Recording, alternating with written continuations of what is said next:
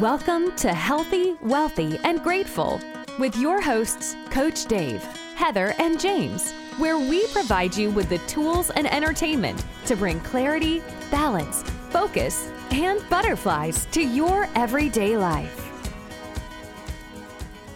Hey, welcome back to Healthy, Wealthy, and Grateful. We're Coach Dave, Heather Andrew, and myself, James Johnson. And when we left the last show, we were talking about kids being bored and, you know, what that meant as a child. You know, we go outside and come in and say we were bored, and all of a sudden our parents had something for us to do, and then suddenly we weren't bored anymore. And I was debating with you, Heather, about how kids don't get bored today, and they have a phone to keep them busy, et cetera. And I actually think that, you know, after raising two of them, or certainly one through this era of cell phones, that I think it is boredom that's taking them there. And I think a lot of that has to do with us, the parents. I think we're extremely guilty of doing exactly what you said, and that's babysitting our kids with electronics. I mean, sticking them in front of a TV or iPad or whatever the case may be. And so I have a rule in my office, and that is that I don't really care who dropped the ball. I just care that the ball gets across the court. I don't care add any faults to who did it. I just want to make sure it gets fixed, right? So how do we fix that problem? How do we get out of this? I mean, we've gone from one extreme to another, where, you know, now it's all about electronics. No matter where you go, you have two kids sitting on a wall and they're texting each other. Instead of talking to each other, they're actually texting each other. Stuff actually goes on in life. And so how do we solve that problem? How do we get out there and maybe get our kids to more interactive? I mean, Dave, you were talking about how your kids got everything in the world to do. You know, you're raising kids now. Mine are out of the house. So how do we solve that problem? I don't know. I mean, we try our hardest to keep our son off the phone, and, you know, going out and hanging out around friends, or building stuff, or doing things in the yard. But it's not quite the entertainment value that a phone is, in terms of watching videos or making talks, or, you know, doing those things, or being interactive with a large group of friends. I was saying off the air how this past weekend, my son, he had his phone in his back pocket, and he went in swimming in the ocean. And after about 5 minutes, he realized that his phone was in his back pocket, and we brought it out, and the phone is trash, obviously. And there's salt water all in it. And, you know, for the last 5 days, he's moping around like, I'm bored. And I'm like, I'm going over the laundry list of, like, you could be doing, you know, X, Y, Z, you know, like, over and over and over again. And he just, well, those aren't fun. And I don't know what the answer is, but I do know that electronics and all of these things have such a hold on kids that when you pull it away from them, or they're, you know, having options of doing other things, they're having issues. Well, maybe our parents had it right, Dave, that, you know, you're giving them the wrong list. You know, you're bored? Well, get over here and scrub the floors, wash the windows. I do that as well. So don't get me wrong. I'm doing that too. But, you know, I think my mother was very good at doing that. And where I'm like, okay, you know, 2 or 3 things, he's good. He can go on his phone, or he can go on his iPad, or, you know what I mean? But it's interesting. Heather, you got any input on? I mean, I know you don't raise your kids have fur, but I you know. Oh, we can't hear you. You're on mute. You're on mute, Heather. Yes, talking to myself. It's something that happens a lot. Sometimes it's a better conversation.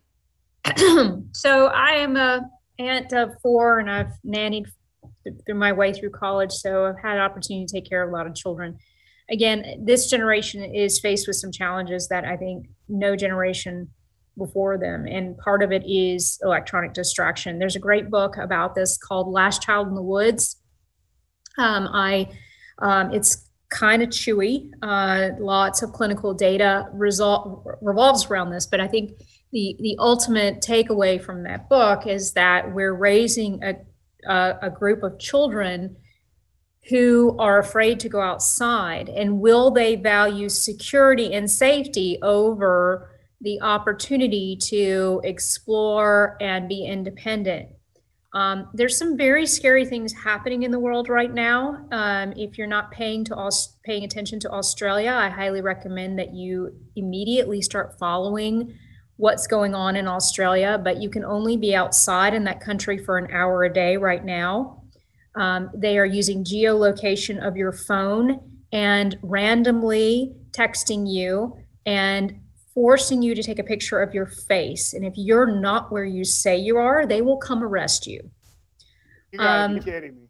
Because why? Why are they? Because they're trying to prevent the spread of COVID. Now, whether or not you believe in social distancing and lockdowns and so forth, I highly recommend that you read the data and come to your own conclusions. That's not the point. The point is one of the things that we do know is that lack of vitamin D contributes to lots of disease. And by not being outside and getting free vitamin D, you are putting your health at risk. So I'm going to suggest that perhaps we need to be very, very cautious about prizing our children being inside, because if they don't value being outside in their freedom, perhaps we will look like the penal colony of Australia.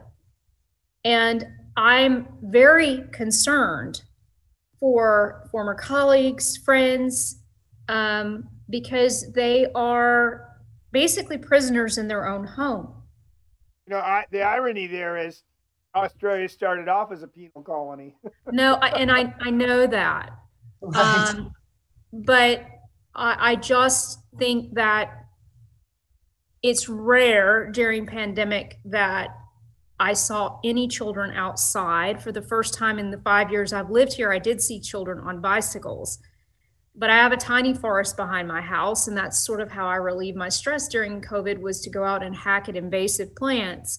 But I never then nor today have seen a child in that forest, with the exception of my nieces and nephews. And they're coming to visit this weekend, and they said, can we bring our rain boots? Because they want to stomp around in the creek. Well, that was like part of my existence as a child, was constantly stomping around in my creek. Come in with your boots full of water and or your new school shoes ruined because you forgot to take them off and put your play shoes on. Yeah, I ruined my brand new school shoes because I went down to the creek and thought I could jump the bank, which I usually could, but I didn't that time. The point being is, yeah, that was not a good day, by the way. The point being is that we take for granted that at any time, I mean, Dave is sitting with a bike hanging over his head. You're a surfer, James. You know, I'm a gardener. I can't imagine that anyone could tell me in my own home, in my own yard, that I could only be in my garden for an hour a day, but it is happening. That's just frightening. The world has lost its mind. Well, and this is not a comment on Australia, okay? I don't understand why these things are happening. I do not believe, based on what we're seeing come out of countries like Sweden, who did very minimal lockdowns at all. They actually had no lockdowns except for the most vulnerable population, and their children never stopped going to school, and they didn't mask. Look right. The data yourself. I'm not going to tell you what the data says because you're not going to believe me unless you go look at it yourself. But the reality is that this is coming to a theater near you. So if you value your freedom and your ability to go outside and breathe oxygen, you probably need to get involved. And it starts with your local school boards. It starts with your local townships. It starts with running for office. It starts for being present, awake, and aware. And 2 of the 3 of us on this call aren't aware of what is going on in Australia. And as goes Australia, typically comes here sometime later. So I just want you to realize that if we are raising a generation that does not value being outside, they may not value being free. You need to think about that. Wow. So I want to throw up a challenge. Okay. So here's my challenge for all of you listening to this. Take your kids out, take them out to the woods, take them on a hike, take them somewhere this weekend and go out and enjoy some of the outdoors. You know, buy a guide. We had a speaker on here. Heather, what was the guy that was the wilderness guy we had? What was his name? Dr. G. Yeah, Mr. G. Look up his and get a wilderness guide and get out there and do that. You know, I'm like never here on weekends. I'm gone all the time. And now it's going to be even worse because my girlfriend bought a cabin up in a place called Huntington Lake, which is about 7,500 feet up in the mountains out of northeast of Fresno. And we were up there this weekend and we were over at this really nice family's house. They have this great outdoor living area and they have a little pulpit there. And it was like, what's the pulpit for? Well, that's so when we're doing the family get-togethers, anybody can get up and talk. Okay, so what a great family. But, you know, I never met these people before, but they had this little project going on off to the side on another table where they had made these mosaics. And what they found was that if they used concrete, it didn't work very well. Grout works better. But you can go to Michael's and you get these little plastic dishes, and then you take and you pour in you make up your grout, you pour it in, and then you take different colored rocks and stuff and make mosaics out of them. Okay. Right. So that's a great outdoor project. That's something you can spend some time with your kids. I believe in tools. I believe that you can sit here and talk all day long, but if you don't give people with tools on how to do this stuff, I mean, they're at loss because they haven't done it. I mean, you think about it, the people that are raising children today are not the people that went through what we went through as children. We haven't been in the woods for a long time, in other words. No, it's absolutely true. And that's what they're talking about in that Last Child in the Woods book, is that they can't even do a clinical trial to do comparative studies because our generation was constantly outside. But this generation isn't. And so are we limiting their freedom by teaching them it's not valuable? Yeah. So Dave, you're a really outdoorsy guy. I mean, what should people be doing to expand their horizons in this area? Just get out there and go hiking, ride your bike, camp, anything. Everything helps. You know, like from a freedom standpoint, from an exercise standpoint, from a health standpoint, anything that you're doing, go for a walk, backpack, hike, anything. Everything helps. You know, when I was in Seattle, I went on it's a little over a 2 mile hike. It's about probably closer to a 3 mile hike. Well, actually, it's 2 miles in and 2 miles back, but then there's a little extra. It was 2 miles of a tunnel. I mean, it's black in there. It's black. You can't see the ends at some point. Okay, so it's a 2 mile tunnel through this mountain up at a place called Snoqualmie. And, you know, what an incredible experience. Yeah, pretty freaking eerie, okay, as you're walking through this tunnel, because I swear to you, if you turn the lights off, you cannot see your hand in front of your face, right? So, so you got to have flashlights to go through, but you could bike it or you could hike it. What an experience, okay? Now, I could have sat home and ate breakfast and done all that kind of stuff, but instead I got up and I went on a hike with my sister and my niece and actually my daughter and her friend.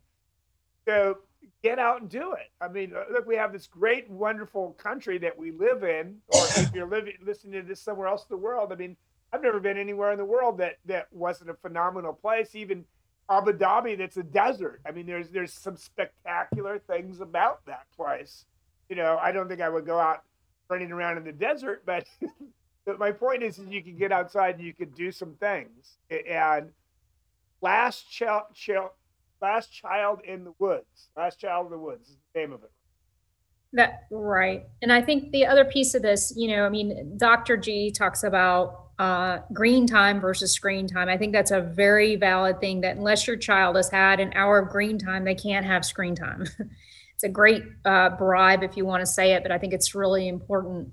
The other thing I would say is, look at what the people who created this technology are doing to their own kids. They send their kids to school without technology. That tells you all you need to know. Right. That is true. Somehow everybody that's probably listening to this survived without a computer. Remember? Well, I'll tell you something funny. I don't know. I think I told you this. About 2 weeks ago, by the way, I took phones out of my house. When I remodeled my house, I pulled out all the phone wires. All right. I have no phones in my office. My phone is this. This is my phone. I was without this entire business day. And I got to tell you, that was stressful. Right. So I can understand that. But then I left here on Friday morning, very early Friday morning. And from Friday till Monday afternoon, I never even saw this.